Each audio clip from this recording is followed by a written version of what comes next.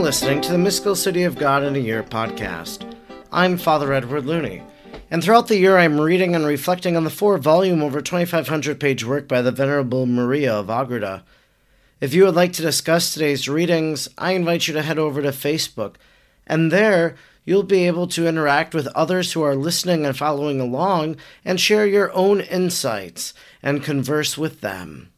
Let us now thank God for the life of Venerable Maria of Agreda. Almighty God, you will that all people know the saving power of Jesus' name. Throughout time you have sent missionaries to your people who proclaim the good news. We thank you for sending Sor Maria to the Humano people and planting the seeds of the gospel in their heart and in our land. She taught them the good news and prepared them for baptism. We look to her example in holy life and wish to be taught by her today. Sor Maria, teach us how to pray and meditate. Teach us how to imitate the virtues of Our Lady. Teach us the mysteries of our faith. Almighty God, stir aflame in our hearts the same missionary fervor of Sor Maria, so we may be as emboldened as she was to proclaim the gospel of our Lord Jesus Christ, who lives and reigns with you in the unity of the Holy Spirit, God, forever and ever. Amen. Today is day number 229, and we are reading from Volume 3, Book 6, Chapter 7, paragraphs 404 to 409. Chapter 7. The Sacramental Mystery preceding the Triumphal Entry of Christ into Jerusalem, how he entered into the city, and how he was received by its inhabitants. 404. Among the works of God which, because they are performed outside of his own essence, are called ad extra, the greatest was that of assuming flesh, suffering and dying for the salvation of men. This sacrament human wisdom could never have perceived, if its author had not demonstrated it to us by so many proofs and testimonies. In spite of all these proofs, many who are wise only according to the flesh find it difficult to believe that which is so much to their own salvation and benefit. Others, though they believe it, do not believe all the circumstances connected with it. But the true Catholics believe and confess this sacrament, such as the Holy Church proposes it to them. By explicitly professing our faith in the mysteries thus revealed, we, at the same time, explicitly profess our faith in the mysteries, which are thereunder included, and which it was not necessary to define more particularly, because they are not especially necessary for salvation. Some of these God reserves for their proper time, while others will be reserved for the last day, when all of them shall be manifest to men in the presence of the just judge. 1 Corinthians 4:5. The intention of the Lord in commanding me to write this history, as I have often said and yet oftener understood, was to manifest many of these hidden mysteries without admixture of mere human opinion and conjecture. Many of them I have therefore recorded just as they have been made known to me, while I am aware at the same time that many other wonderful and venerable sacraments will still remain hidden. Toward these mysteries I wish to prepare the pious faith of Catholics. To believe what is accessory should not be hard for those who believe the principal mysteries of the Catholic faith. For upon these principal mysteries of the faith rests all that I have written, and all that I shall yet write, especially in regard to the passion of our Redeemer. 405. On the Sabbath, following the anointment of the Magdalene in Bethany, and after the banquet mentioned in the preceding chapter, our Divine Master sought retirement. The Most Blessed Mother, leaving Judas to his hard-heartedness, betook herself to her Divine Son, and, as was her wont, joined him in his prayers and sacred exercises.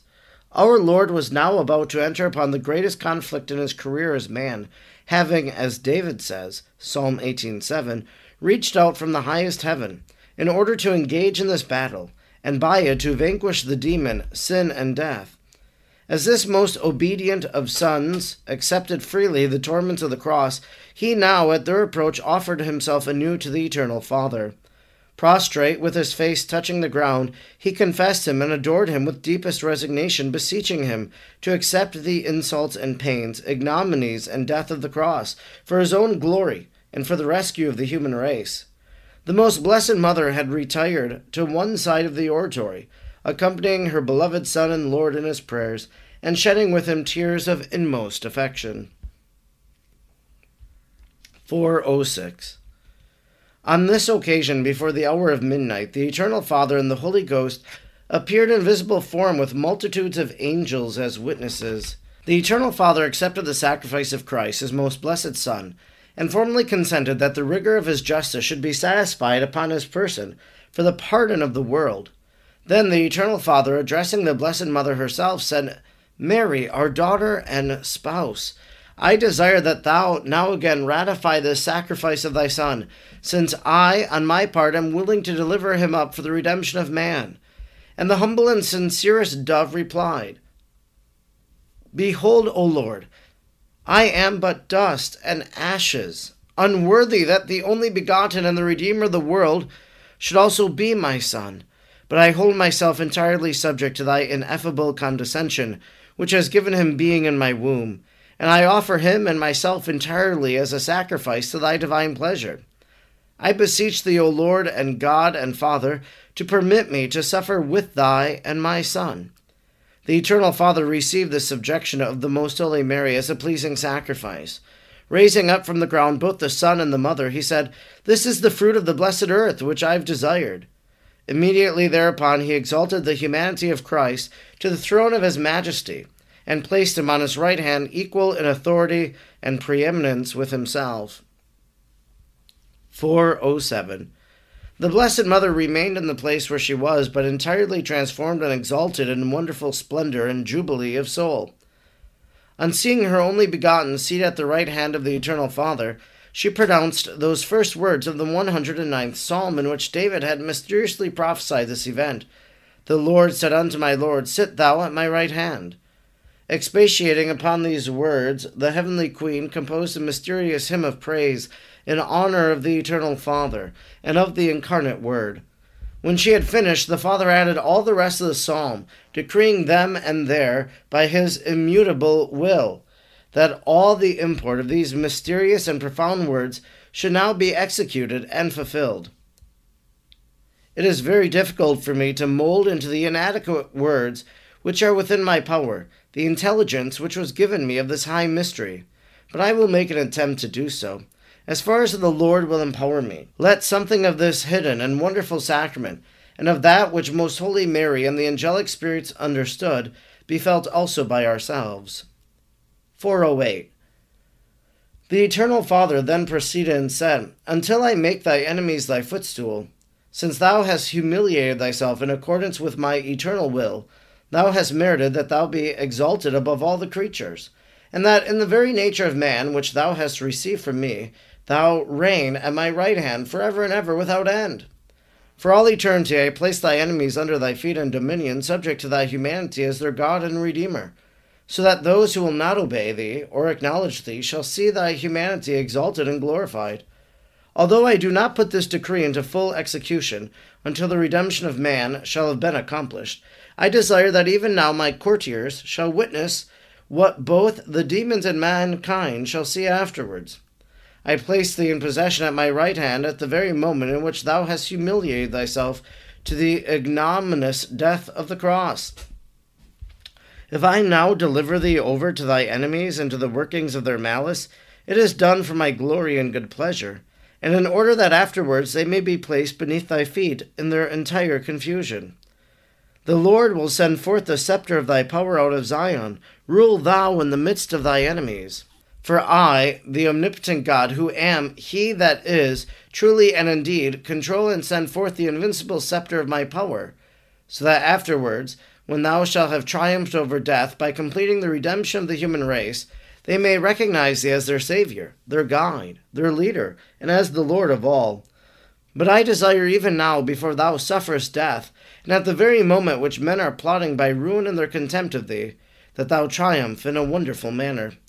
I ordain that thou triumph both over their malice and over their death, and that by the very power of thy virtue they be compelled to honor thee, confess thee, adore and worship thee of their own free will, that the demons be vanquished and confounded by the strength of thy own virtue. Then the prophets and the just who are waiting for thee in limbo, together with my heavenly spirits, recognize thy wonderful exaltation according to my good will and pleasure. With thee is the principality in the day of thy strength, in the brightness of the saints. From the womb before the day star I begot thee. On the day of this thy strength and power, by which thou triumphest over thy enemies, I am in thee and with thee as the beginning. From this source, by the eternal fecundity of the intellect, thou didst issue forth before the light of grace, by which we decree to manifest ourselves to creatures. And from this beginning didst thou come forth clothed in the light of glory, by which the saints are rejoiced and beatified. And also, in as far as thou art man, thy beginning is with thee, and thou was engendered in the day of thy virtue. For from the instant in which thou hast received human existence by temporal generation from thy mother, thou didst possess the merit of thy works, which is with thee now, and thou didst deserve the glory and honor by which thy virtue is to crown thee on this day, and in the days of my eternity. The Lord had sworn an oath, and he will not repent. Thou art a priest forever according to the order of Melchizedek. I, who am the Lord God Almighty, able to fulfill all my promises, absolutely decree, as by an immutable oath, that thou be the high priest of the new church, and of the evangelical law according to the order of Melchizedek of old. For thou shalt be the true priest, who shall offer the bread and wine prefigured by the oblation of Melchizedek. Genesis 14:18. And I shall not regret this decree, for this oblation shall be pure and acceptable, and a sacrifice of praise in my honor. The Lord at thy right hand hath broken kings in the day of his wrath. This shalt thou do by the works of thy humanity, assisted by the right hand of thy divinity in the fullness of its strength. By thy humanity, I, who am one God with thee, shall crush the tyranny of the princes of darkness, and of this world, as well the apostate angels, as also wicked men, who will not acknowledge, serve, and adore thee as their Lord and God. This chastisement I will inflict at a time when neither Lucifer nor his followers shall yet know thee, and it shall be for them the day of my wrath. Afterwards the day will also come for those men who have not received thee nor followed thy holy law. All of them shall I crush and humiliate in my just indignation. He shall judge among nations, he shall fill with ruins, he shall crush the heads in the land of many, having then justified my cause with all the children of Adam, who have not profited of thy mercy in graciously redeeming them from sin and from eternal death.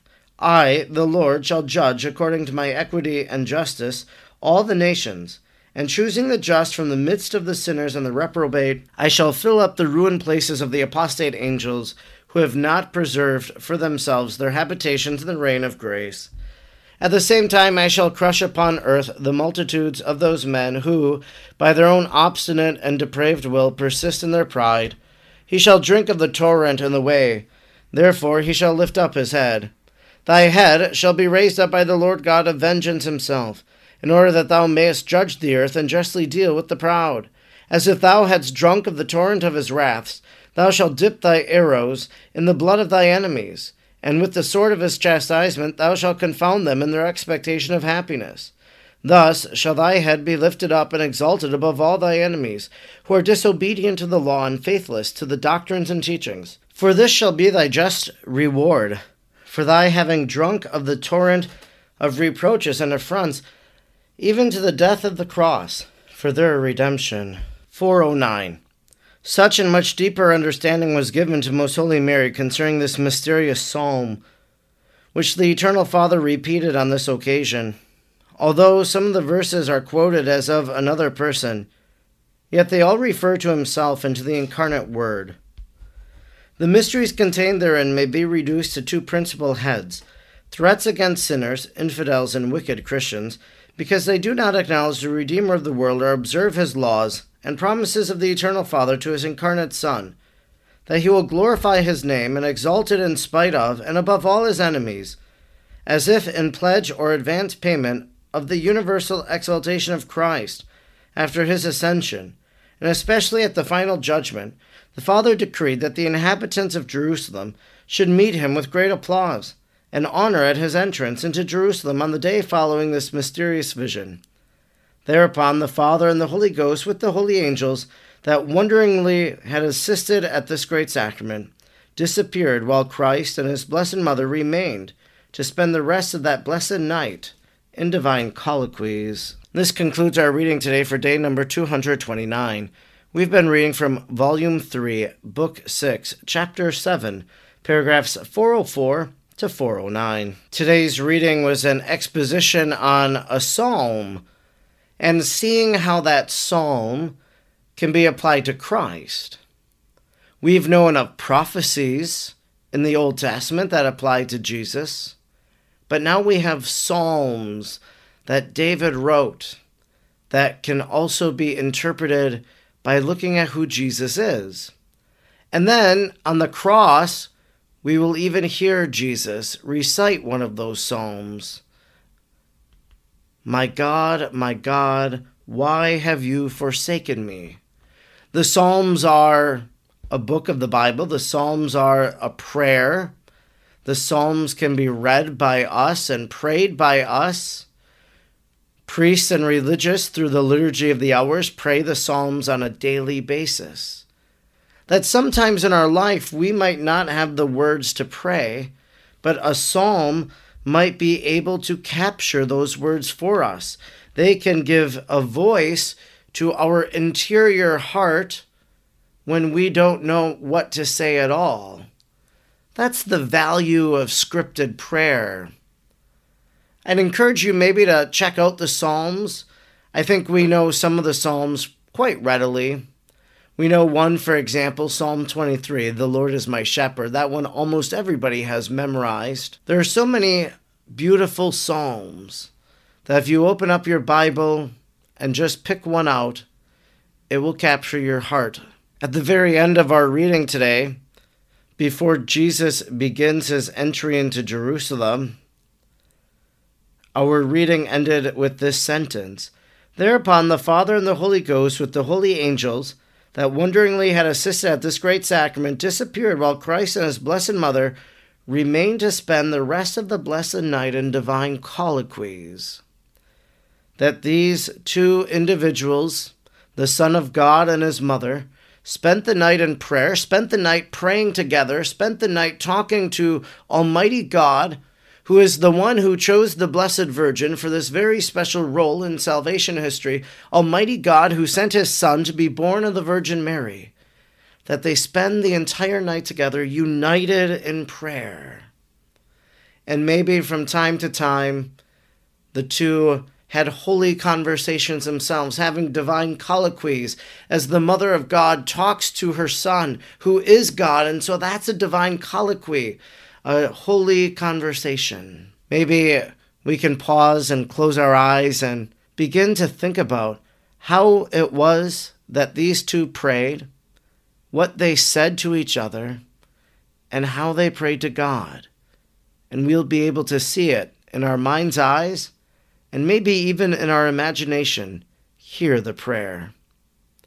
I'm Father Edward Looney, and throughout the year I'm reading and reflecting on the 4 volumes of the Mystical City of God. I'm grateful that you tuned in today, and I hope that you'll join us again tomorrow. Until then, may God bless you, and Mary pray for you.